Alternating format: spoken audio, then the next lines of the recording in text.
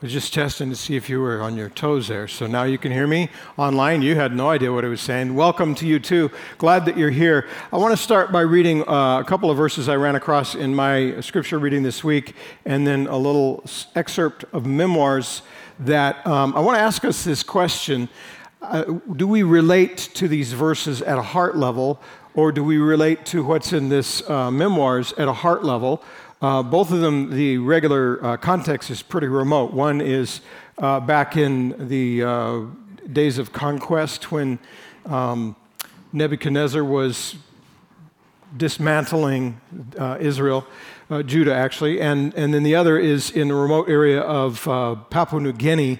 And these are some memoirs of a Bible translator after the translation had been completed, 23 years, 14 translators, so much hard work went into it, and a couple of memories from that. And so I want us to kind of look into our own hearts and see whether we line up with one or the other or somewhere in between, and we want to talk about that. So the verse that I ran across this week in my reading is Jeremiah in chapter 23, where he's talking about the false prophets, and then God says through him, have any of these prophets been in the Lord's presence to really hear what he is saying?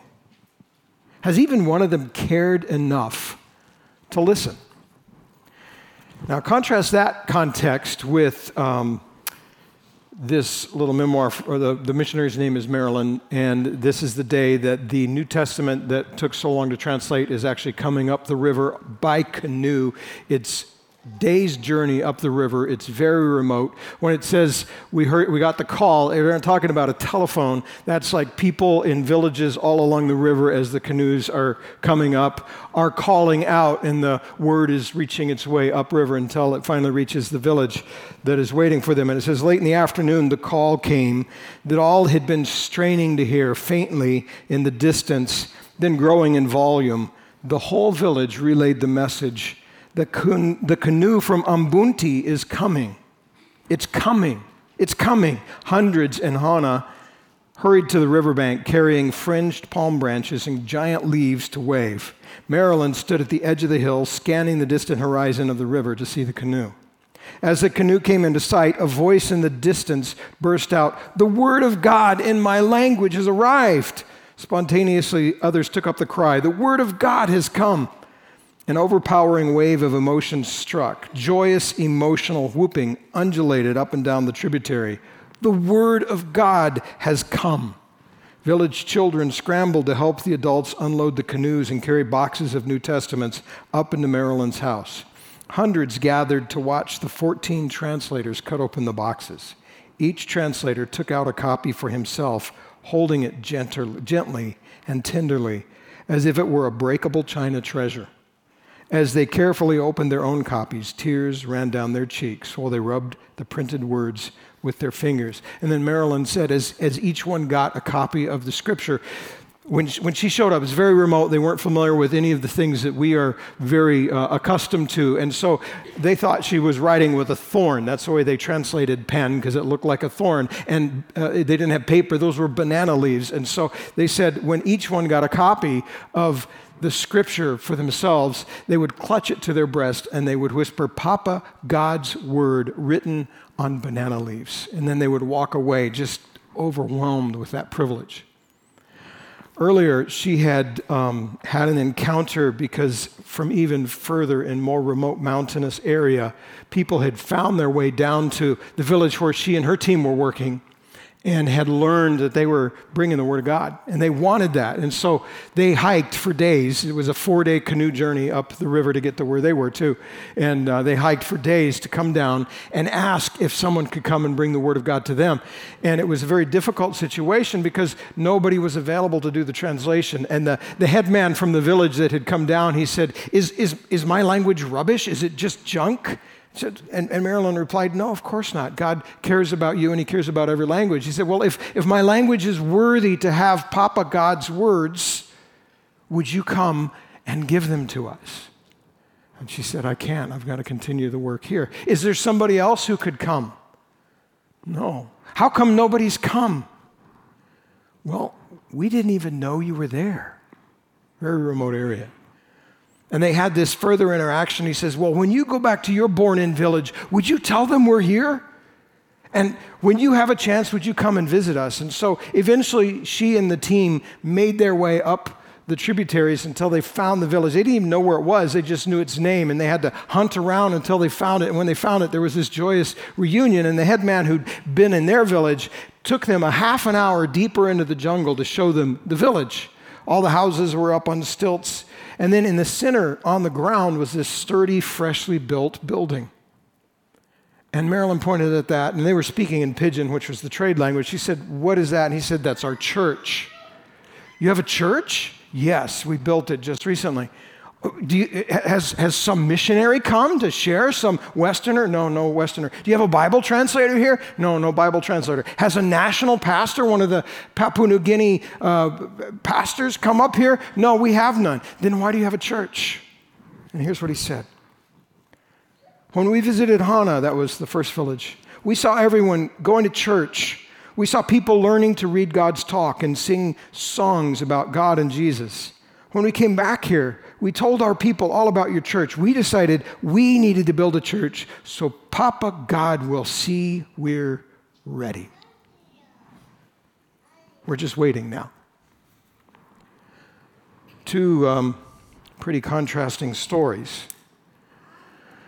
There's the ones who are celebrating, so excited that God's word has come in their language, or those who are even building a church because they think that's what you have to do. God, we're ready, we're waiting, please. And then there's the so-called prophets that don't even bother to pay attention, don't even bother to listen, don't even care enough to know what God thinks. Somewhere on that continuum, I suspect we all lie. And the question we have to ask ourselves this morning is where are we on that continuum? Where's our heart on that continuum? We are in our series, it's called Following the Master. What's he doing and how do we get in on it? And we already looked for a number of weeks at the fact that he's creating a new people, his church. We've done that. Now we're looking at the fact that he's making a new me. He's transforming you. He's transforming me. That's what he's about. And this morning we want to focus on what he's specifically doing in the area of the Word of God. Right? And the specific reality is God is speaking. That's what he's doing. How do I get in on what he's doing? I respond. God is speaking. I respond.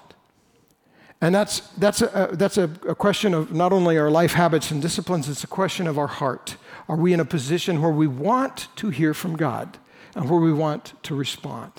And I want to look at two different aspects of how God is speaking. One just briefly, because I think it's important for us to acknowledge and deal with, and then we're going to dive into one more specifically. We want to look at the extraordinary speech of God for a few minutes. Because God breaks through in extraordinary ways, and we need to own that. We need to be prepared for that in the right way. And then we want to look at the daily speech of God, and that's where we really want to dive in the most. So if you have your copy of the Bible, would you open to 1 Thessalonians chapter 5, please?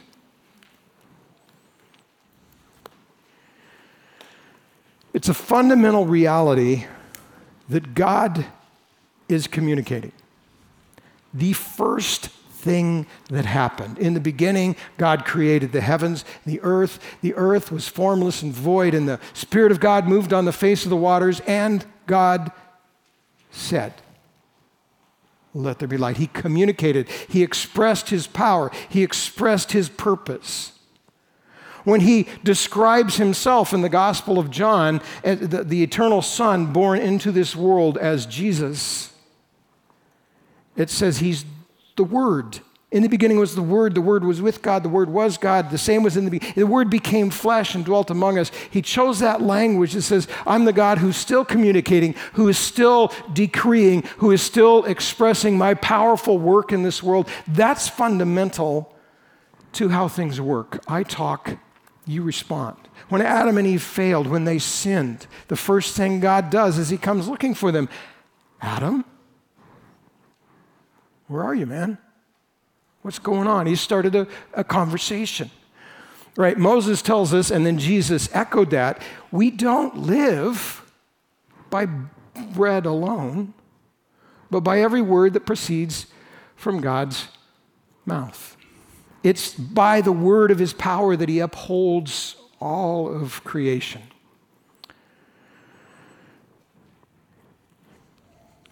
So God is speaking. How do we respond? First, let's just look briefly at the extraordinary speaking of God. And in 1 Thessalonians 5, this is a good little summary section. It'll help us kind of quickly deal with the whole reality.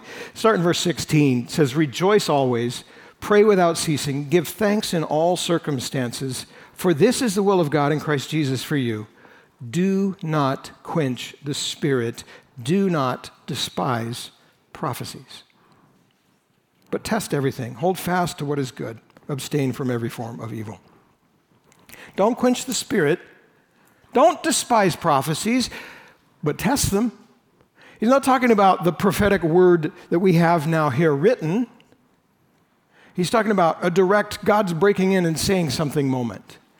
And what he's saying to the people in Thessalonica is you got to be open to that. You got to be ready for that. But you need to treat that very carefully, right? If God chooses to break through in some extraordinary way, how do you know it's him? And how do you know what you should do in response? Because maybe you had a vision, or maybe you had too much pizza and you just had disturbed dreams. Maybe that person who's coming up to you actually is giving you a word from the Lord, or maybe it's just from their imagination, or maybe they're well-intended but they're a little off-kilter, or maybe they're just off-kilter and what they're telling you is just not quite right. What do? Right? And so in summary, to kind of capture the whole dynamic of God's extraordinary work, I think there's two things just to quickly take to heart. And that is that I need to be prepared and I need to be prudent, right? Don't be blown away if God suddenly speaks and does something extraordinary, but do be ready to make sure that it's actually God. I have experienced him speak in a variety of ways in my life, some of them pretty extraordinary. I've witnessed things happen because of that. I was in India one time, and I went to this village with the translator that was assigned to me. It was his home village, and we went to his sister's house, and his sister and her husband were there, and this woman and man had heard the gospel over and over and over again, and they had rejected it, and they had hardened themselves to it. And my translator was super excited because now we were going to go. Maybe she would listen to us. Very hospitality-oriented. They were at least going to welcome us in. They were going to listen politely. They wanted to hear from us, but even as we're sitting there at the initial conversation, it's really clear from what she's saying to me that she's not interested. She's interested in talking, interested in having us in her home, interested in communicating, but is not open to God. And as she's conveying that, then she breaks her flow of thought and she said, "Oh, but I did have a dream. I did have a dream the other night." And then she goes on to describe the details of her dream, which basically boiled down to people from every nation, tribe, and tongue gathered around a baby and worshiping it. And she said, "I don't know what that dream means, but I'm pretty sure that was Jesus in the middle that they were worshiping." And I said, "That's very interesting. Can I read to you from Revelation chapter 7? I'd love to hear that. So I read in Revelation 7 where every nation, tribe, and tongue is gathered around the throne of God and worshiping God and worshiping the Lamb. And she's listening very attentively. And then I say, "I think that's what your dream was pointing you to. I think God's speaking. I think he wants you to listen." And you could see that she was processing that. I don't think she was buying it yet, but it didn't matter, because God spoke in a different way. At that moment, a horrific tropical thunderstorm broke. If you've never been in a tropical thunderstorm, it's an experience, especially when you're in a mud hut with a corrugated metal roof. We were 10 feet apart. Her husband and she were on one side of the room. The translator and I were on the other side of the room. We could not shout to be heard. It was so loud. There was nothing to do but sit. No one's going outside. That would be crazy, right? So we just sit there awkwardly looking at each other, alone with our thoughts. And her thoughts were, there's this guy from America in my house who just shared to me this passage of Scripture that kind of matches with the dream that I had. You know, by the time that thunderstorm, the intense part of it passed, which was maybe 15 minutes, her whole demeanor had shifted. She was very in tune, very attentive. And before we left, both she and her husband trusted Christ. And I have high confidence that they actually knew what they were doing because they'd been rejecting it for years. But God broke in. He gave her a dream. He sent some guy from California and created this thunderstorm's timing at just the right time to set everything up, the providential and the miraculous, and as the end result, he worked something that would not have worked otherwise. That happens. That does happen. It's not normative. Right? It doesn't happen all the time, doesn't happen in every circumstance, and we are very foolish if we try to wait around looking at the clouds hoping they'll start to spell out our answers. That's not helpful. But what we do need to understand is that God does sometimes break in, and be ready for that, but be prudent.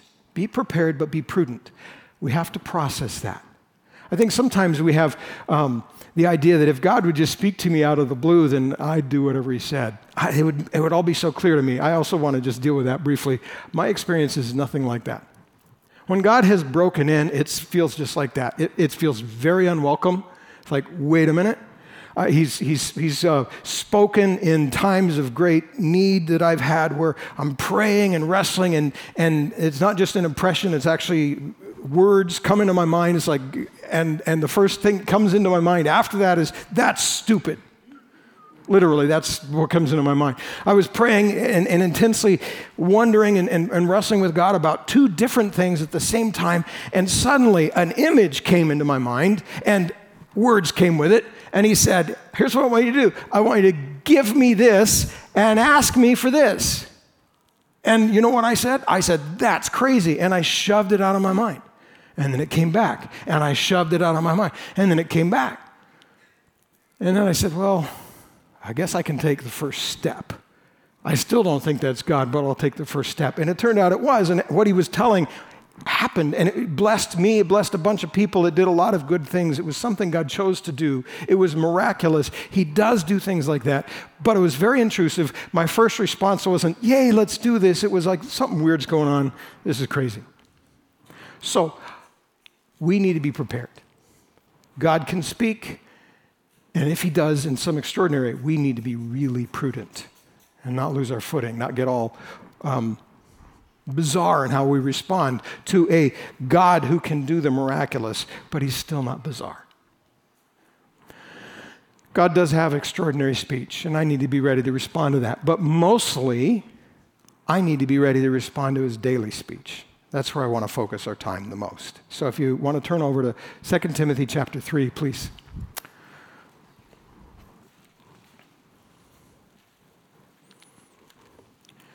Verses that are actually pretty familiar for a lot of us. 2 Timothy chapter 3.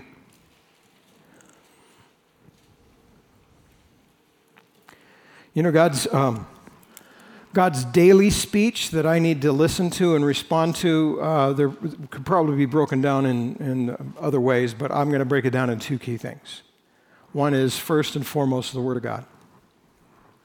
Everything rides on this. This has got to be the absolute center. We have to keep coming back to this and keep coming back to this and keep coming back to this. This is the ultimate authoritative, clear expression that God has given us. And then, what we might call discernment. We've been given the Spirit of God. Walk in step with the Spirit, and you won't fulfill the lust of the flesh, but instead the fruit of the Spirit will abound in you, right? Galatians 5. How do I do that? That involves some discernment. I'll show you some verses actually in a little while that says this is an important part of my life. I need to learn to live each day in dialogue with God. But first, let's anchor most strongly in the text itself. So if you have your Bible open, look at verse 16 of chapter 3 of 2 Timothy. It says, all Scripture is breathed out by God and profitable for teaching, for reproof, for correction, for training in righteousness. We tend to focus a fair amount on that verse, rightly. A lot of profound theology of the Word is found there. But we can't stop there, right? It's inspired, and from that we get the clear teaching that it's inerrant. But there's more to it. Read the next verse. This is really critical. All of this so that the man of God may be complete, equipped for every good work. It's so that I can grow up to be what God has called me to be. That idea of complete, it's sometimes translated perfect, not in the sense of I'll be completely perfect, but in the sense of I will fulfill what I was put here to be.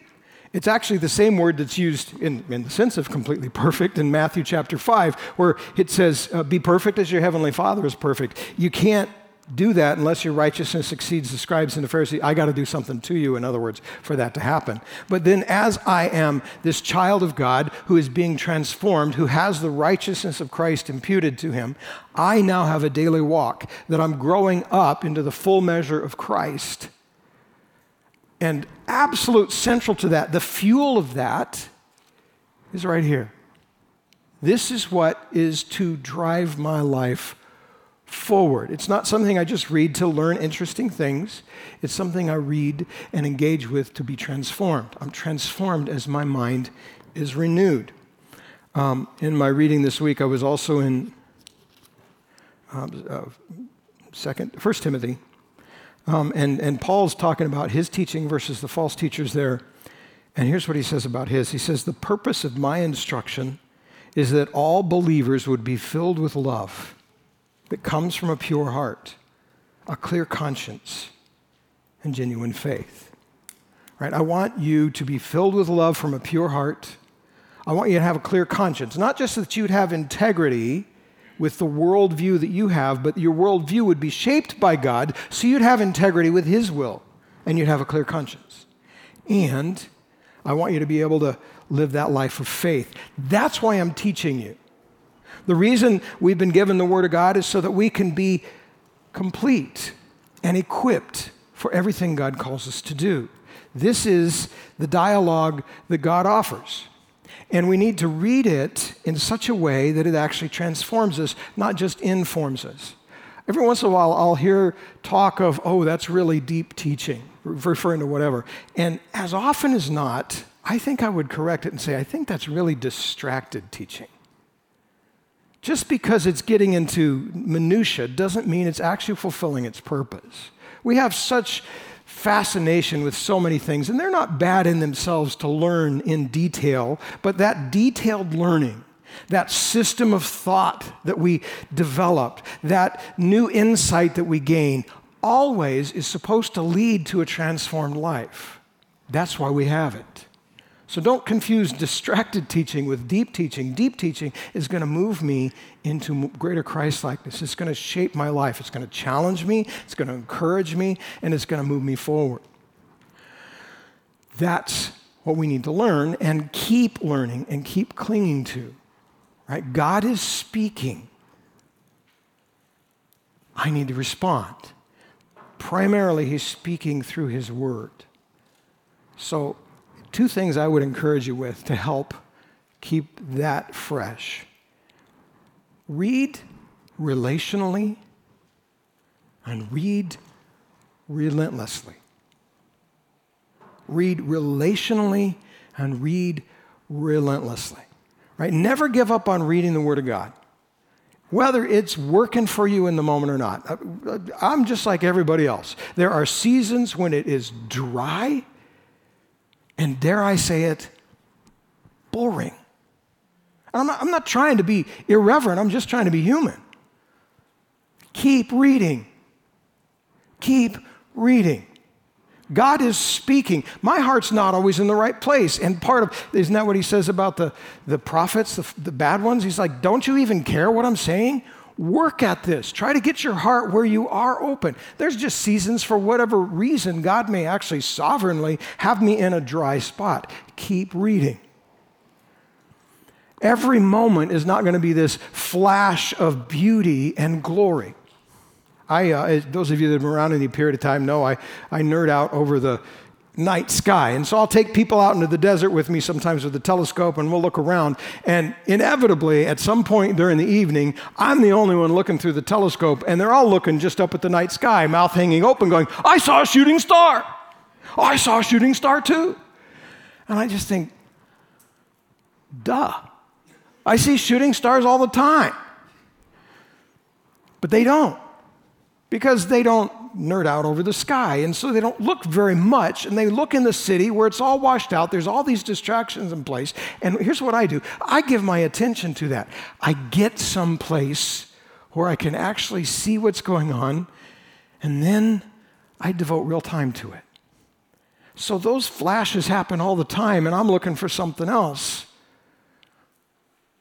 But for the person who's just seeing it for the first time, that's really cool, right? But they only come so often. By the way, if you want to see one, I absolutely guarantee you, if you will go out to a dark space and spend 3 hours looking at the sky, you absolutely will see a shooting star, and you'll absolutely see a satellite. They're not hard to see. They happen all the time. You just have to be where they are, and you have to be attentive enough for that to happen. That's how it is with God's Word. There's those flashes that come through, but you have to stay with it. You have to be attentive. And by the way, while that's not happening, there's still a lot of stuff going on. There's still a lot of good to be gained. So read it relentlessly. And when you're dry, it's baseball playoffs, right? Sorry, Alan. Go Dodgers. Sorry, Derek. If you're in a slump as a hitter, you sit on the bench and wait for something to happen? It's never going to happen. You hit out of a slump. You keep swinging, and eventually you start making contact again. If you're in a slump in your engagement with the Word of God, don't put it on the shelf. You keep swinging. This is what God has given us. He is speaking. And if it's dry, I can still gain valuable things, and if I stay there long enough, something's going to go shooting through my soul that is glorious and beautiful, and I go, wow! But I have to be patient, and I have to stay with it, and I have to keep showing up. So read it relentlessly, and then read it relationally. Right? What is this actually saying to me? Not in some bad hermeneutic, I'm going to interpret it however I feel kind of way. Please don't do that. But read it as if God actually personally intends you to take something from this. And that He'll actually speak to you very clearly. Because He does. And He will, if you let Him. He'll give you a very personal message. That happened to me this week. To be honest, it has been a dry season. And I just keep reading it and waiting for God to show up. And this week He showed up several different times in His Word. And one, it was actually pretty simple. One of the reasons it's hard for me right now is the intensity of everything else. It's like, wow. God, I need your help here because it's harder for me to create the space to connect with you as deeply as I want just because of everything that's going on. And so as I was reading, seeking to do that, I read this prayer in Thessalonians. I've read these things over and over. I've read this through many, many times. But God speaks fresh, right? And it was just Paul's prayer. He says, may He give you the power to accomplish all the good things your faith prompts you to do. It's like that was encouraging. Thank you, Lord. There's a lot of things I think You want me to do, and I don't feel very adequate to them. It's like, well, I'm praying. Paul's praying for the Thessalonians, and I get something from that too to say, yeah, that's what I need. I need You to give me the power to accomplish the things that Your faith prompts me to do. And in that moment, there was a personal connection. So read it relationally. And when I read it relationally, remember who God is. This is really important. Sometimes we read it relationally, just looking for a warm fuzzy, whatever we're looking for. And in the process, we turn God into a Muppet, right? He's cute, and He communicates as long as my hand's inside. And then I put Him away, and I go back to, it's like I'm looking for God to tell me what I want when I want. It's like, no. God is God. A relationship with Him looks like me as a finite creature coming into the presence of the Almighty, all-holy, sovereign God. So it's not always comfortable. Reading relationally is not always going to feel like, oh, isn't that great? I got to sit with God. Sometimes it feels like, oh, the holy God just said, knock it off. I'm committed to you. We're going to get this done, but you're doing it all wrong. You have to undo everything you've been doing and walk away from that because we're going over here. Wow. But I got to read it that way. Because He's not a Muppet. He's the actual sovereign God. If I'm going to relate to Him through His Word, I relate to the God who is in charge and who calls the shots. And that's an easy place to fall down. I'll give you an example from years ago that just sticks with me, but I see it happen again and again in my life, in your lives, all around us.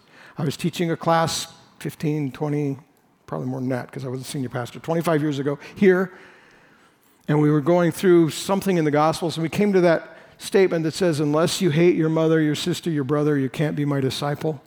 So I just stopped and I said, you can't be my disciple unless you hate your mother, your sister, your brother. What does that mean? Room full of people just like us. Somebody immediately said, without even slowing down, well, what it doesn't mean is that you can't be my disciple unless you hate your mother, your sister, your brother.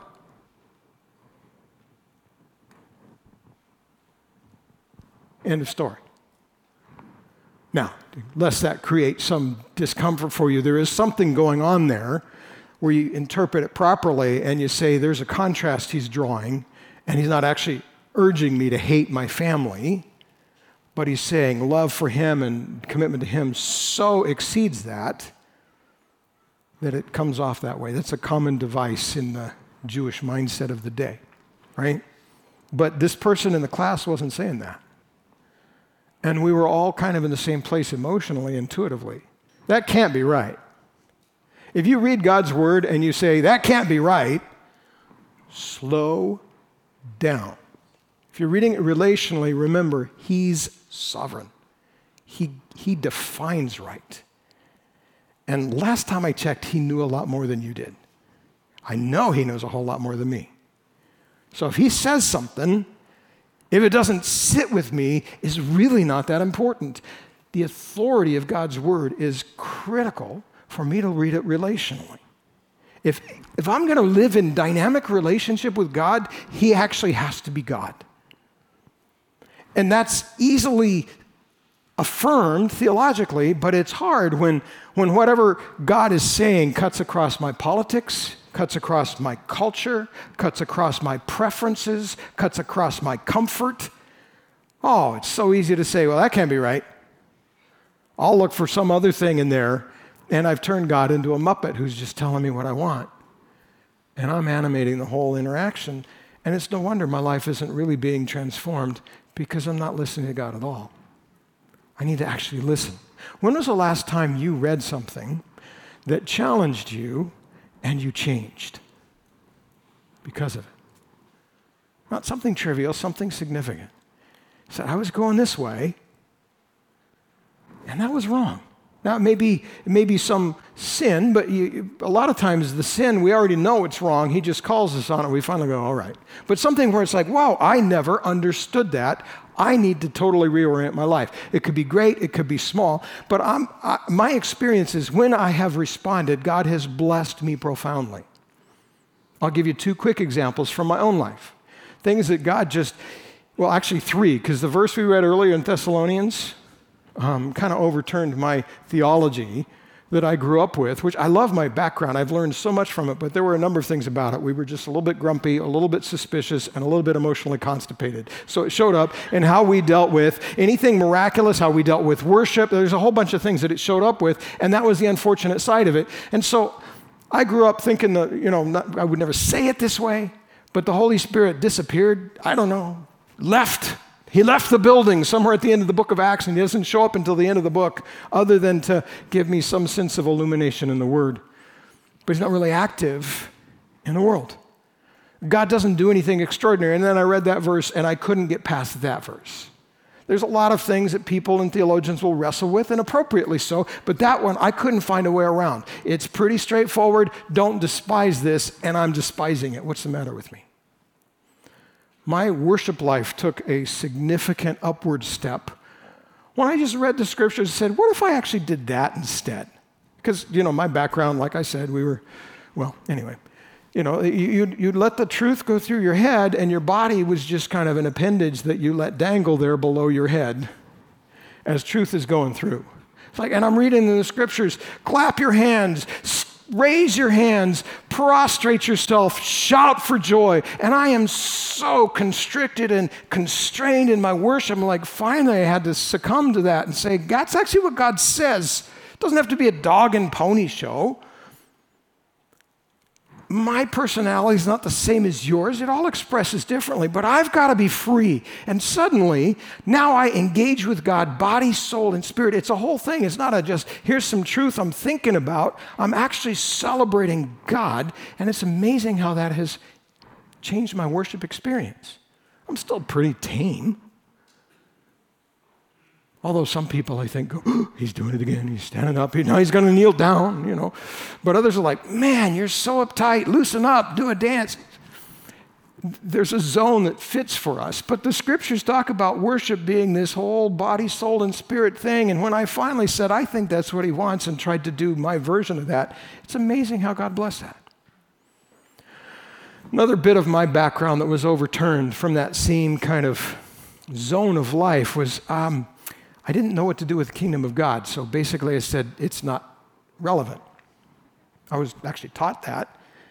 And then I read Colossians 1:13 one too many times. There's just no way around that verse. You have been brought into the kingdom of his Son. That's already happened. Whatever my understanding has been, it's wrong. I don't know what this means, but it doesn't mean what I thought it means. And that launched me on a search to say, okay, God, what does this mean? And as I began to unpack that in my own life, it transformed me probably more than any single truth I have learned in my life. And I've had the privilege of actually interacting with other people. And just in the last 2 weeks, 2 guys that I hang out with said the same thing. That was the most transformative thing God has done in my life in the last several years, was wrestling with that reality. It was, here's what God's actually saying, not what I think he's saying, not what I want him to say, what I was always told he was saying, but never really checked out. I'm actually trying to listen to him, and I don't think I got this right. Wrestling with that, and before you know it, he's used that to totally transform and bless my life. That's what this is for. This is intended to be God's life-transforming fuel that the Holy Spirit uses, and I need to read this relentlessly, and I need to read this relationally, and let him work.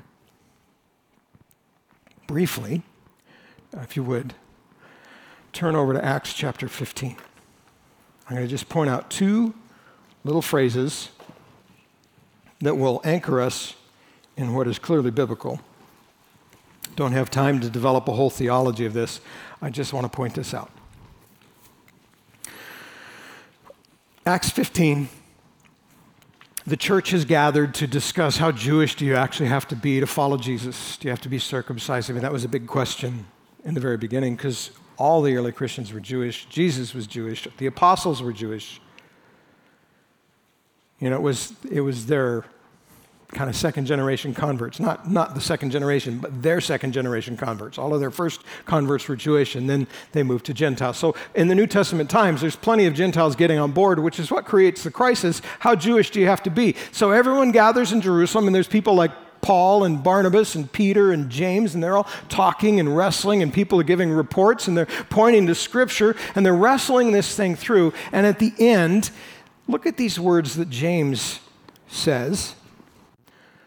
As he's giving a report, he's giving things to tell the people who've been asking the question. Verse 28 says, "It has seemed good to the Holy Spirit and to us that we should do this." It seemed good to the Holy Spirit and to us that we should do this. Skip over to chapter 16. The story is just a little bit different. Paul is out now with Silas doing ministry, and they're trying to figure out where to go. They keep getting shut down, and that section has these direct interventions by the Holy Spirit. But then there's this dream, this vision that Paul has that we call the Macedonian call. And when he shares that with the team, look at what it says in verse 10 of chapter 16. When Paul had seen the vision, immediately we sought to go into Macedonia, concluding that God had called us to preach the gospel to them. Concluding. It seemed good to the Holy Spirit. We concluded this, right? In the second case, they actually have a vision, but they're still evaluating it. Remember what we read in Thessalonians? Just because something exciting happens doesn't mean that's God. You've got to pay attention, make sure that you're understanding what God's saying, right? And if you ever have anything out of the ordinary happen, I urge you to do two things.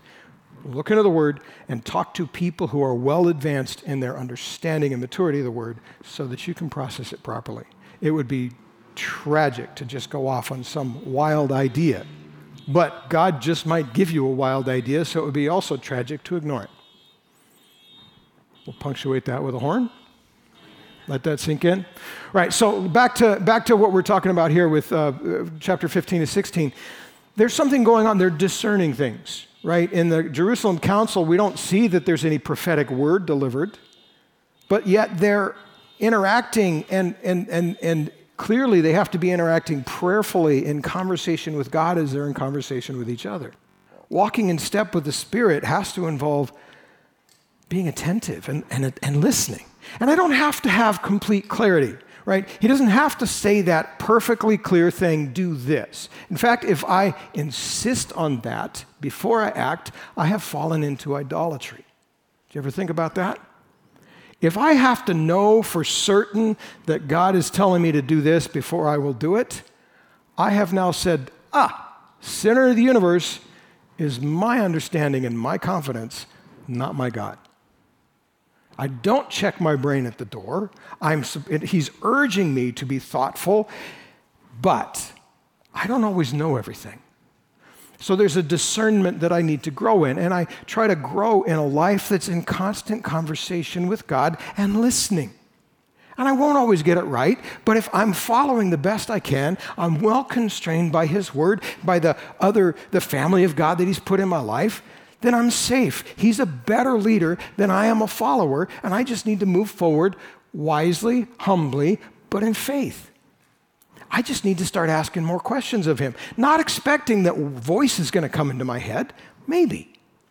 Probably not. But just asking the question puts my heart in the posture to be able to interact with Him, right? Instead of just praying, pray about what to pray about. Instead of just talking to somebody on behalf of the Lord, discipling, encouraging, interacting, pray about what you should say. Even as you're talking with them, pray about that. Start a conversation internally with God and be attentive. Scriptures clearly say there's a discernment role that guides our steps. Everything's not always black and white. There's something between just the black and white of the Word and the miraculous, whoa, God just said. And a lot of life is actually lived there. So I need to cultivate a daily dialogue.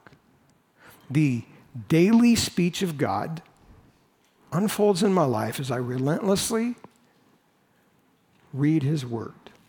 And as I relationally read His Word, and then as I do my life as a dialogue with Him.